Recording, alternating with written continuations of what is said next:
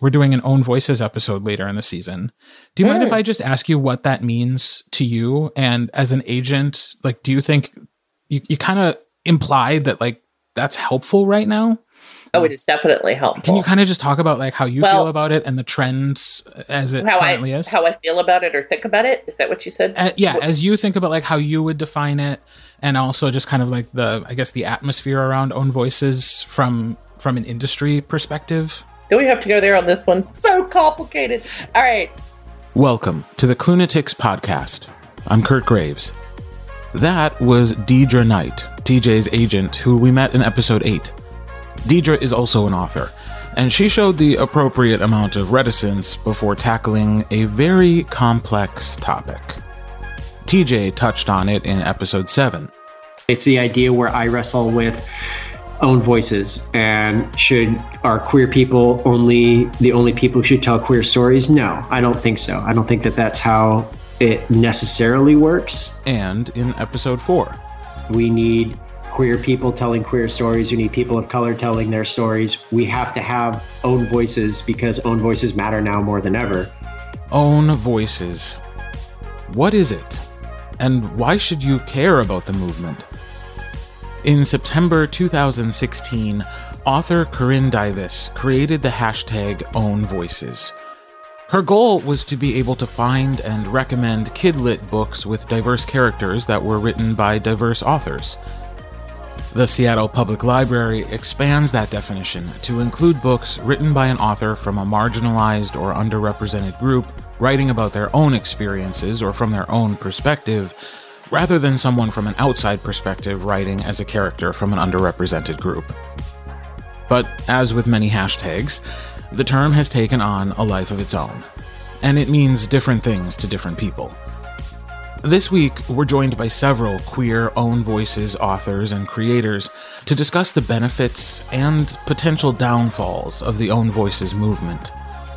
Before we begin, though, the producers and I decided that it is necessary this week to give you a rare glimpse behind the scenes of creating this podcast. In preparation for this episode, we reached out to a wide array of authors to be interviewed, and we're very grateful for every author who agreed to talk about this complex topic. But we also acknowledge that almost every voice you'll hear in this episode is white. That is not by design. In fact, we worked hard to not have that be the case. For many reasons, including scheduling, the Black and Latinx authors we approached were not available or not interested in being interviewed at this time. We're sorry not to have their voices included in this episode, and we will strive to include them if we approach this topic again in the future. Every voice you'll hear in this episode, however, is queer, which is an all-encompassing term I use for anyone who doesn't identify as a straight, cisgendered person. Our exploration of the Own Voices movement begins with author Katie Edwards. My name is Katie Edwards, and I'm the author of the Tarot Sequence series, and I'm happy to be here. I think in its simplest term, Own Voices is, if the book is a mirror, I see myself in it. It's me. That is my representation. That is my experience. I share a lot with the author who's talking deeply from something they went through, which was both highly personal and unique to them. Yeah. Do you think it's important? Yes. This is a very loaded issue. And I want to be careful about what I say because I have appreciation for all elements of it. I think that as for whether it's needed, absolutely 100%. For someone who actually lives that experience, you can't mimic that level of authenticity. And that's something really, really important. Okay, so hi, it's really nice to be here to talk to you. Thanks for inviting me. And I'm Jay Northcote. I'm a British, as you can probably tell, author of queer romance. I've been writing and publishing for about 6 years now, I think. I've stopped counting. And I'm also transgender and queer. But I didn't know that when I started writing. So that's me. I think it's good to celebrate queer books written by queer people because I think that inevitably you get a kind of authenticity that can be hard to recreate if you haven't lived that experience. But at the same time, I'm never going to have lived all the same experiences as any of my characters. There's all, some things about their experience might be the same as mine, but there'll be lots that will be different. But I think I think the other reason it's important is I think that a lot of queer readers, especially younger queer people who are still trying to work out their identities, actually seek out Own Voices books because they kind of want to have that direct connection to the community almost, and actually hear that voice. And readers aren't the only ones seeking an authentic voice to hear in queer literature.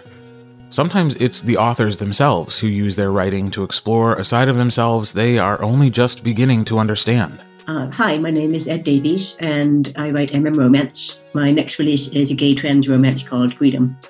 Yeah, I think a lot of my drive to write about stories that reflect queer people and trans people and whatnot was because I want to reflect those things that I needed to see, because I was denied that language to even understand who I was. I didn't even have maybe I'm trans or maybe I'm not, growing up as a kid like some kids did.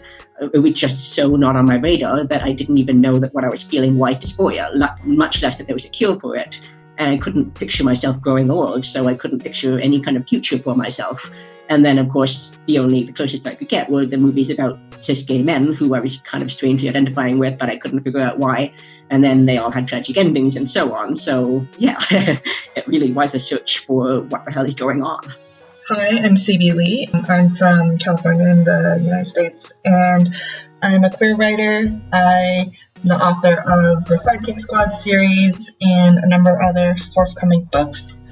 But when I was a kid in middle school and high school and college, all the stories that I was writing was stories that I thought people would want to read. And the only stories that were being published that I read and internalized were okay, and I loved fantasy. So everything in fantasy was centered around like a Eurocentric medieval sort of high fantasy world, which featured white, straight, cisgender characters. And so initially, those were the kind of stories I started off with. And I had a real trouble trying to see myself or even just getting to the point where writing myself into fiction, into these stories, because I didn't see queer people like me or people of color could have those same kind of adventures or happy endings, because we weren't in these stories to begin with. So when I first started writing, but my first novel came out in 2015, and it was a queer romance. And so at that time, it was I think it was a first time where I was hey, you know what, I'm just going to write a queer Asian American character because I'm queer, I'm Asian American, and I want to have this specific identity in the book. I want it to be, I just want this to exist. It definitely took time. It was part of and it comes across in a way where a lot of self-reflection, and I think a lot of frustration too about not having ever seen that representation and wanting it in a specific magical way. I wanted to see characters of color getting to go on magical adventures and being the chosen one and falling in love or exploring queer relationships or questioning themselves and learning more about themselves. I definitely wanted all of that. Author April Daniels is a trans woman who writes Own Voices books. April provided written responses to our questions, and we'll hear her answers as read by a friend and fellow narrator, Lindsay Dorcas. If there was a book about a boy who became a girl as part of an adventure and decided to stay that way, available when I was young, I did not see it. And, of course, I was closeted. So even being seen looking for such a book was a scary, frustrating process. People interpreted me as a closeted cis gay boy. None of us understood that I was gay for girls. Efforts to help me by showing me to certain books were thus misgendering and dysphoria-inducing. Also, a few times bullies would mockingly suggest those same, very serious issues sort of books to me, because Poisoning the Well was a fun game for them. I'd just never seen anything that included the sort of escapist elements I liked, with a sympathetic trans girl viewpoint. If I'd had something like that, something that explicitly called itself a transgender narrative, while still being fantastical, I think parts of myself I didn't find until much later would have been available to me at an earlier, healthier age. You've got to meet people where they're at if you want to get to them. So when you first start out, you have some if you spend a lot of time in the closet, you've got some natural hesitations about exposing yourself so much in literature. And I was always worried that that would marginalize me if I did that. That was in the beginning. And as time went on, I found a job, and a good job. And I'm very comfortable in life. So I'm finally turning to writing as okay, now's the time to really do it. And since I have this comfort margin of a day life that'll keep me supported, I can take risks. And the first risk I decided I wanted to take was I want all my characters. You see, part of the problem was that I would read these series, urban fantasy especially, that I love. I love Dresden. I love Ilona Anders. I love Patty Briggs. All those series were so important to me. And a lot of them maybe had gay characters or even maybe a gay storyline, but they certainly were not heavy in queer representation. And I wanted to do that. I wanted to take these stories I love, these mainstream stories, and do it, but with characters who just happen to be gay. I didn't want to write a gay novel. I wanted a novel where characters, again, just happened to be on the queer spectrum. And since I had the comfort to do that because I had a good day job, I said that's what I'm moving into for my entire writing experience. And how's that going for you? Excellent. I still find that there are times the back of my brain is trying to say, don't be so open, don't be so blatant, don't marginalize yourself. And it's my agent, Sarah Megabaugh, who keeps on having to say, no, you are mainstream. This is mainstream now. And that's why I have such a wide spectrum of readers. The readers are the best part of this entire process. I could spend an entire podcast interview talking about nothing but how wonderful readers are and how supportive they are and how much they share. But they're all across the board, all ages, men, women, gay, straight. It's a different world we're in right now. And I think they're ready for stories from authors telling it in their own voices. It's a different world for sure. Let's check in with TJ's agent. I think that we are so fortunate to be in a time where people who have not been published, and there's been prejudice and bigotry or even just misunderstanding or lack of self-reflection on part of certain people, that why maybe I'm not as comfortable with this, to see all that coming down and instead it being a positive that I as an agent can go to somebody and say, this is an Own Voices story, and see them perk up. Now that's pretty darn wonderful, right? I think it's been, the past few years in publishing, it's come at like a specific time in where, it's been lobbied around like, oh, like diversity is a trend now, but that's such a weird way of saying it because, like queer people have always existed, people of color have always existed, marginalized people have always existed. So like a trend is something like that implies something that's going to go away. Like bell-bottom jeans were a thing and then they were not a thing. And whereas this is more of a reality, it's just more visible now. I'm an author, so I think I'm probably by definition more represented in the fiction currently available than almost anyone else who reads. I do wish that there were more trans women as viewpoint characters in science fiction fantasy. For about 2.5 years, I appeared on what seemed to be literally every single English-language trans science fiction fantasy list that hit the internet. It's not because I'm that good. It's because trans women protagonists in commercially published fiction are so rare. But there has definitely been a huge, obviously with Own Voices, man, huge breakthrough in this area. And, is it okay if I mention one of my own books? Yeah. Can I tell one of my best publishing stories Please. ever? Okay. So, once upon a time, I wrote a book called Butterfly Tattoo. That it was, inspired by the fact that I'm bi. And I'm married to a guy. So it was a story about a guy who had a partner who had been killed, and he makes the choice to get with a woman, start over with a woman, and his friends don't understand. And it's all this kind of, it's a lot about grief. I wrote it after some pretty intense loss in my own life, a couple of really big losses. And it was how I was processing my grief. But it was very much about a bi guy who has been with a male partner who starts over with a woman. I wrote this book in 2005. I mentioned it I wrote it in 2004 and 2005. And when I mentioned it to a big publisher, I was told I would never be able to publish that book in the US. Maybe in Europe it would have flown, but it was too out there, that people were too uncomfortable. If Own Voices had been a thing and I'd been able to, could have said, well, I'm queer and this is from, it was my talking about my own bisexuality. You know, I'm not going to write a memoir. So, I mean, you know, this is how we deal with the things we process. We write fiction and we weave it around in different forms and, you know, look at it in all these different ways. But yeah, she just assumed, I guess, that it was a novel standing outside myself, or I don't know. Own Voices involves a certain level of exposure for authors.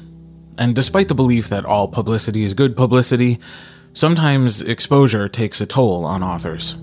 If you are drawing on your own experience to write the book, then you're putting a bit more of yourself out there to be judged and criticized and hopefully enjoyed and related to. But I think there's something about kind of vulnerability and being prepared to actually share that much of yourself.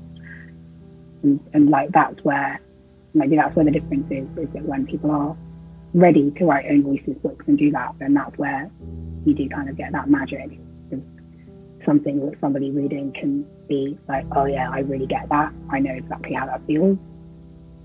You can't ever forget that any fiction novel done by an Own Voice, you've got a nonfiction experience wrapped up in it somehow. And that's worthwhile and that's needed. I mean, that should be encouraged because too often in history, a lot of those, people, we weren't allowed to tell the stories in our own voices. Is there an audience that you write for primarily? That's a tough question. I generally write for audience because I assume that the majority of readers out there are cis. But I don't like to label them as a cis audience because I've had a lot of people contact me and say, oh, I found out that this word actually described me really well. And I never knew that was a thing, kind of like the experience that I had myself. And I want to also, I'm really careful about making my books accessible to trans audiences because it's really easy to write a book that is sort of trans 101 and it has trans characters describing themselves, how we describe ourselves to cis people, which is really kind of an oversimplification. So I try to slip in these moments of how we actually experience ourselves as well, so that it doesn't alienate trans audiences, but it also doesn't confuse or alienate cis audiences. So it's kind of a difficult balance. I try to write to everybody, but that's hard.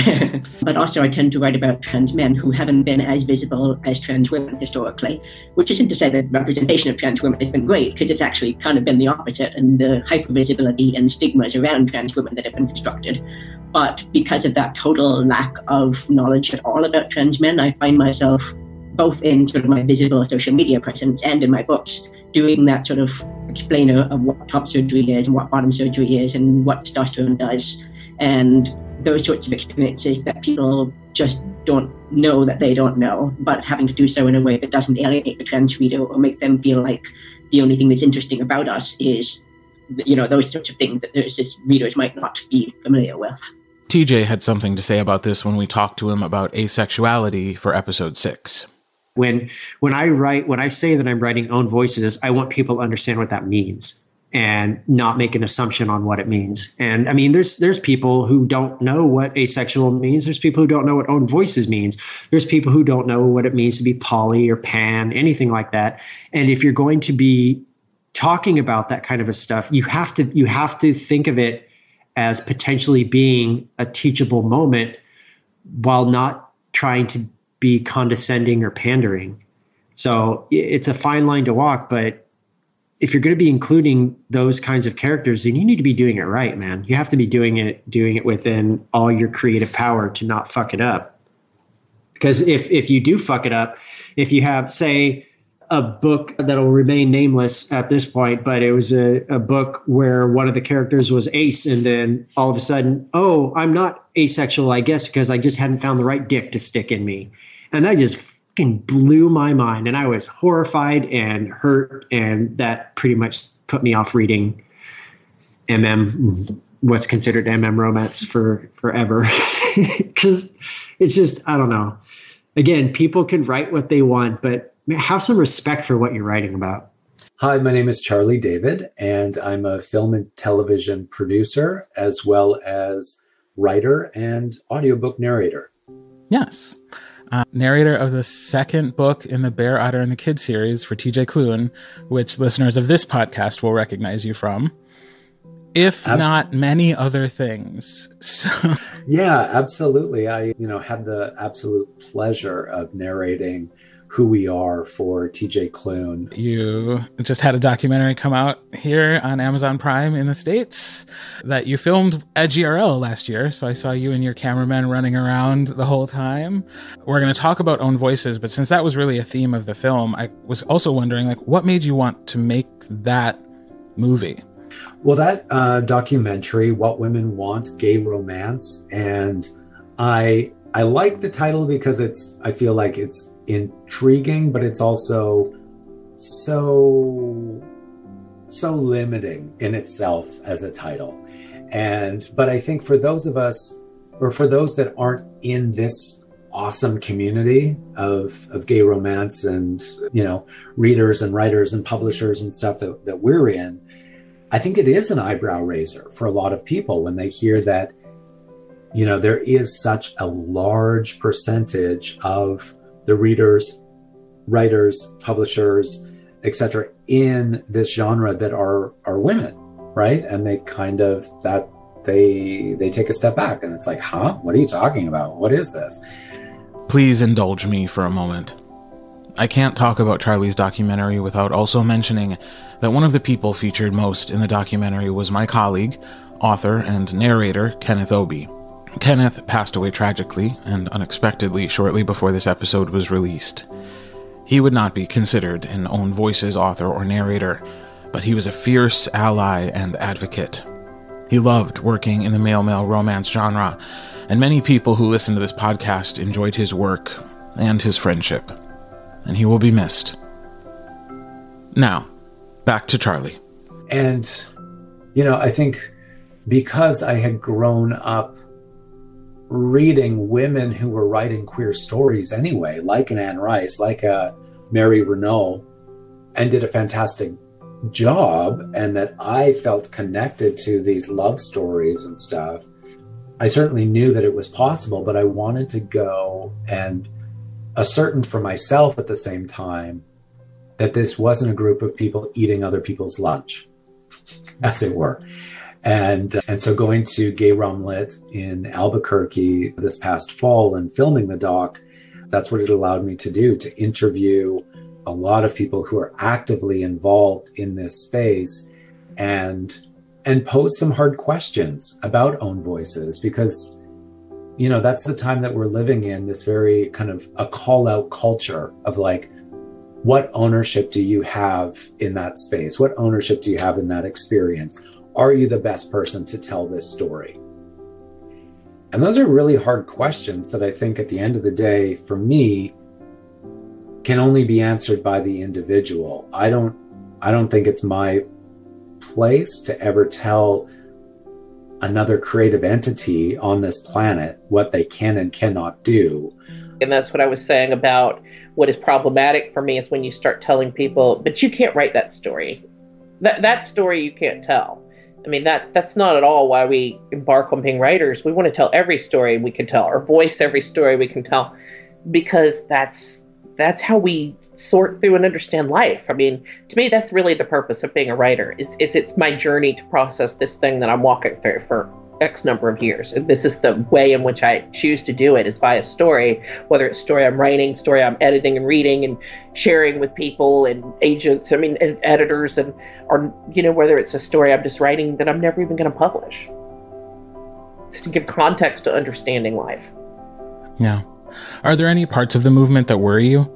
It worries me if it's ever being used in a way that does, exclude and try to push out other authors who are brilliant and doing a really good job and who write really sensitive, well-researched stories, because like I said, I might write about a trans character, but that doesn't mean that the rest of their experiences can be the same. And I've been writing about cis gay men for a very long time. Clearly, that's not an experience that I've ever had growing up.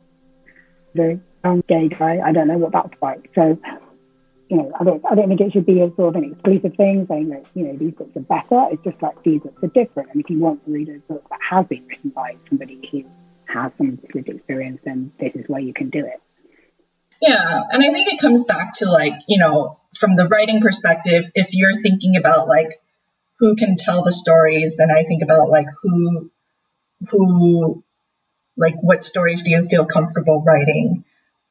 everyone's doing their best. We're all works in progress. I think people are taking the time to, talk to people in the community and when it comes to how you personally want to, I don't know, it's a really, it's a hard question to answer because it's so nuanced, because I can definitely understand if someone, it's not safe for them to be out, or it's not safe for them to disclose, or they don't want to disclose, but there's a lot of pressure. And this is where something mostly positive, like Own Voices, gets complicated. I think Own Voices is really important in offering opportunities, but it shouldn't be used to take away opportunities. And it's often assumed that authenticity and identity and Own Voices are really neat and tidy, but like you just said, that's not the case, especially with queerness. I wrote several trans books before I came out as trans as an author, and the way those books are discussed now that they're known to be Own Voices has really changed, even though the books themselves are the same, and I'm more or less the same, but the reader's perception of the books and of me has changed so drastically. So it puts the push for authenticity can force people out of the closet and put trans people in really sticky situations, especially trans people, because when I first started writing, people assumed I was female, and I had to go with it because I wasn't being perceived as male day to day, and people could have attacked me for being inauthentic. And then over the next few years, as I started hormones and I transitioned, the situation reversed. So then I had to come out as a gay man so that I wasn't attacked for using a female pen name. But at that point in my real life, I wasn't safe to disclose my trans identity, so I lived stealth and I let people assume that I was cis.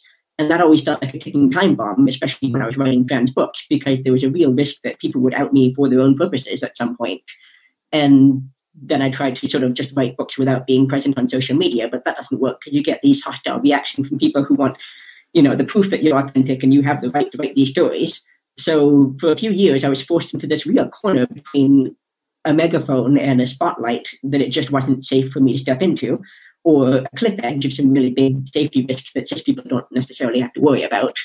I've gone through a huge amount of stress, and those long-lasting psychological consequences I'm still dealing with. And all I wanted was to write feel-good stories with diverse characters and happy endings. It just felt like there was no winning unless I was willing to give up all my privacy and accept all the risks of being out in my whole life. So, yeah, it is difficult. I think the intention behind Own Voices is great, and there's some really good possible outcomes when authors are being supported. But a lot more nuance and caution is needed to make sure that it's about supporting and not about policing or verifying people's authenticity or pressuring queer people to come out and endure those potentially consequences.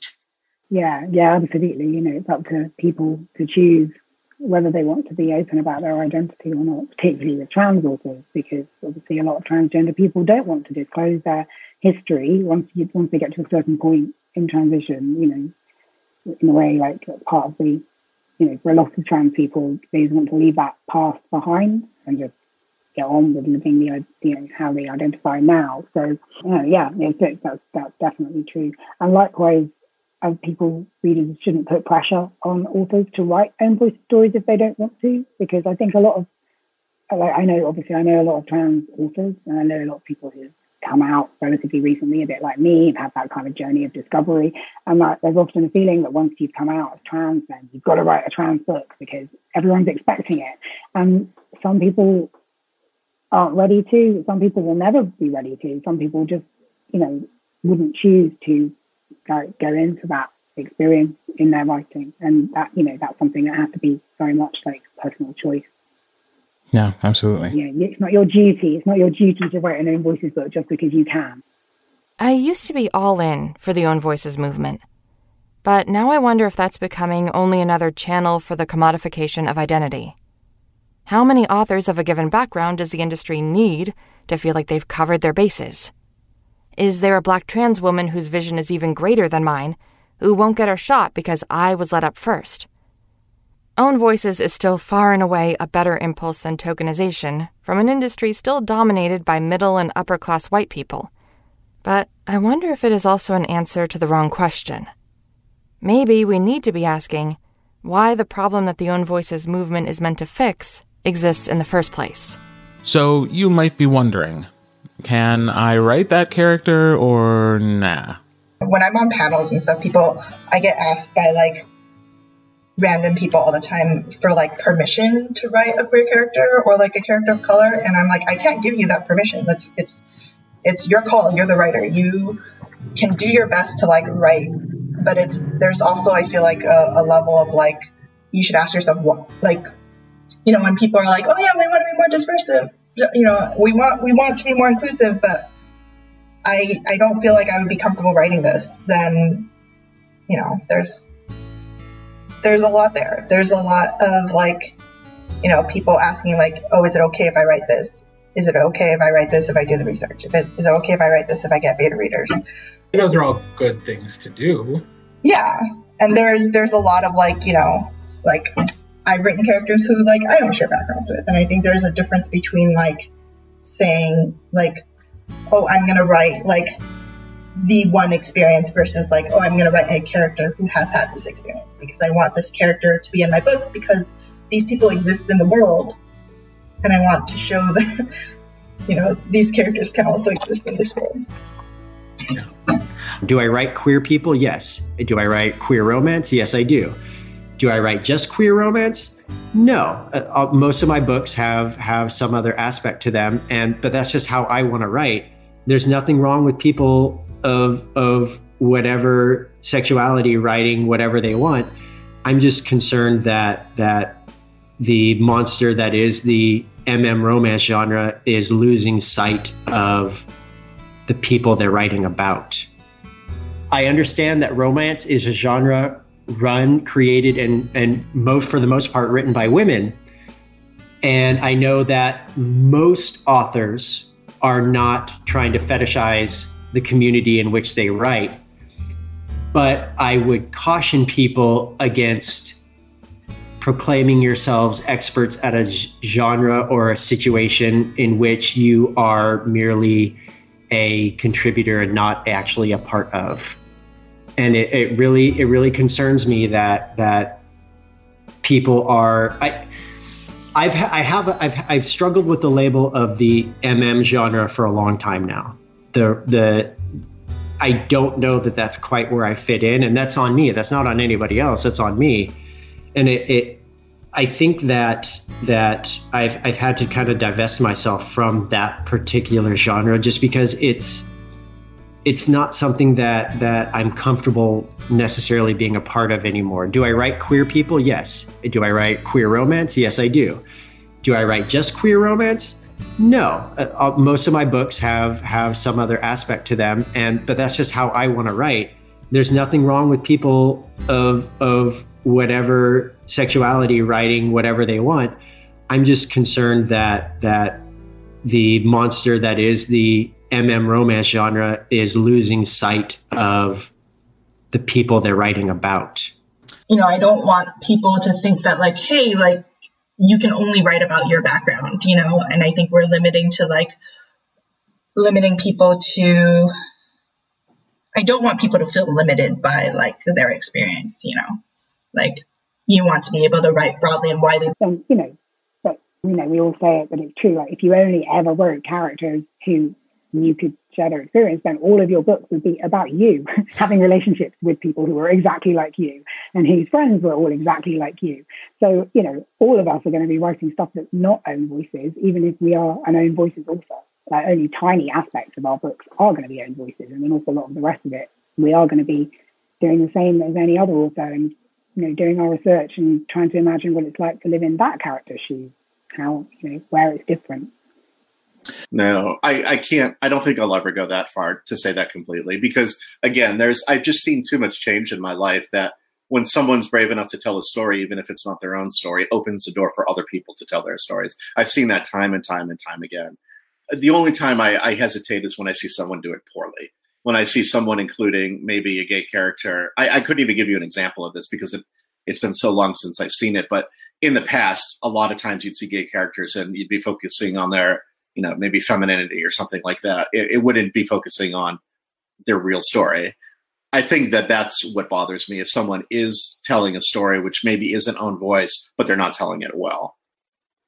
So I think there's actually big benefit sometimes in having these stories that are told by non-queer authors as well, because the biggest names in the genre are often people who have relatively more privilege, more safety, a bigger platform, and they build a lot of reader trust. So if we can encourage people to tell these stories, readers might check out a trans book by their favorite author, and then they realize, oh, they enjoy these characters, and they seek out other books that are by both trans and cis authors and so on.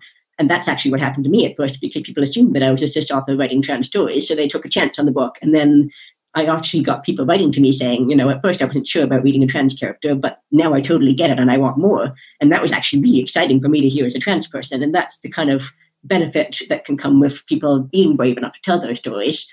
And I think there is that difference between telling stories about the experience of being a marginalized person versus in which a character is a marginalized person. And I think that latter is where the other authors can really help broaden diversity in fiction without taking the opportunity to tell the really specific story about being marginalized away from somebody who's lived that themselves.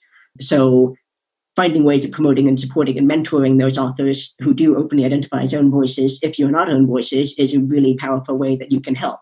And just encouraging lots of different stories and lots of different types of stories, and critiquing sort of the story based on whether it fits into a range of plausible and realistic experiences of a group, rather than sort of the one narrative and these boxes that have got to be checked, and whether or not, it's following this standard path. And that's where the stories that are just happen to have marginalized characters in them are really powerful. So how can you do it correctly? Do you have any advice for how authors who are not own voices but want to tell diverse stories can approach that? I mean, absolutely consider the concept of diversity readers. Find someone who that is their experience, that is their voice, that is their reflection in the mirror the book holds up. Have them read it and give feedback on it. Join a writing group. That's been by far the best thing I've ever done in my entire life as far as being a writer, to be a member of a writing group and get constant feedback from my peers who know my story and are targeting this as a question then when they review my story. So the best advice I would give is get feedback, get lots of feedback. I think stopping and remembering what you have in terms of privilege is definitely the first step, but not getting bogged down in that. So I see a lot of people who sort of get so wound up by potentially saying something wrong and then the consequences, and kind of feeling like for example, homophobic or transphobic or whatnot is a noun. And once you are homophobic, once you've said something homophobic, that's it. That defines you forever. And so that kind of stops them. They go, oh God, I can't make a mistake, so I'm just not going to try. So being kind to yourself, I think, is where it starts, and recognizing that you don't know what you don't know yet. And then listening to trans people, listening to queer people, when we correct you, just saying, oh, I didn't know, sorry, and then trying to do better. That's really all it takes most of the time in order to sort of correct those missteps, I think. I mean, I guess it's about listening to what people are saying. If you're on social media, if you're friends with people in the queer community, listening to conversations, seeing what people are saying, seeing things that matter, reading people's blogs that people have chosen to share aspects of their own lives, reading.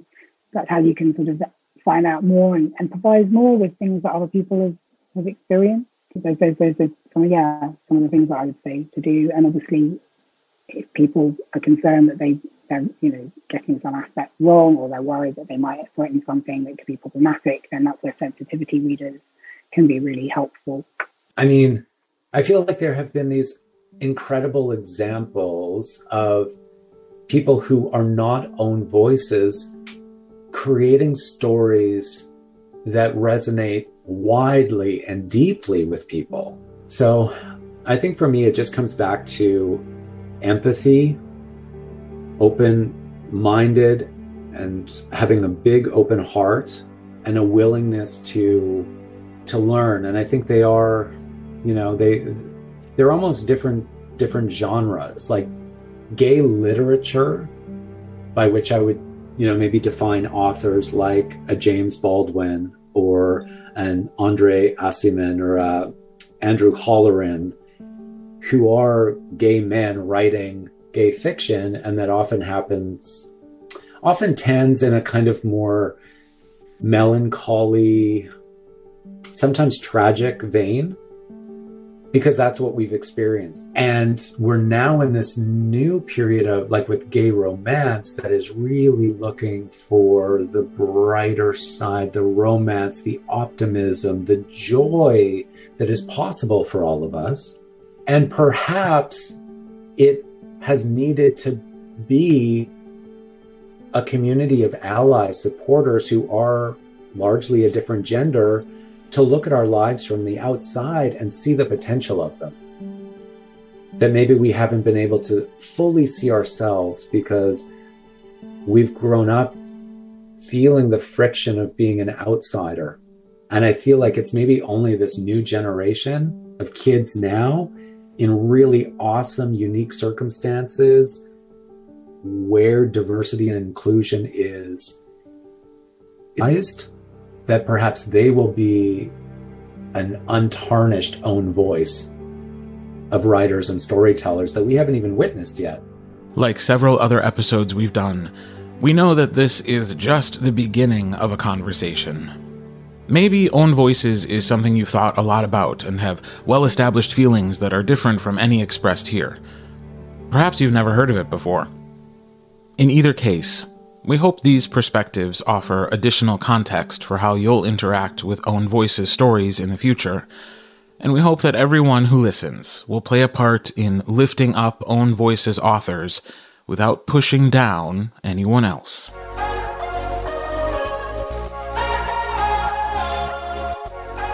The Clunatics podcast is produced by Susanna Frigo, Louis Garcia, Angela Noel-Moan, Sita Rajasingham, Mia Skibaris, John Steiger, and me.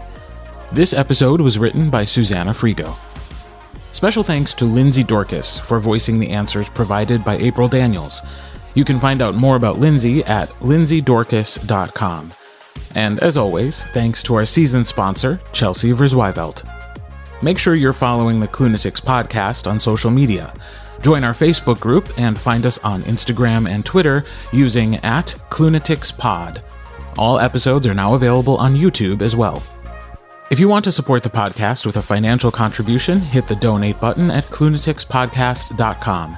Anything we collect from now until July 1st, 2020 will be donated to the Trevor Project. We are once again challenging you to share the podcast with someone new to the world of TJ Klune. Share your favorite episode with them and let us know how it goes. Send us an email at clunaticspodcast@gmail.com. Additional information about the podcast, including episode transcripts and the Clune Speak Don't Be a Dictionary, is available at clunaticspodcast.com. You can find out more about me and my work at kurtreads.com. That's KIRTREADS.com. All music and sound effects heard in this episode are licensed by Storyblocks Audio.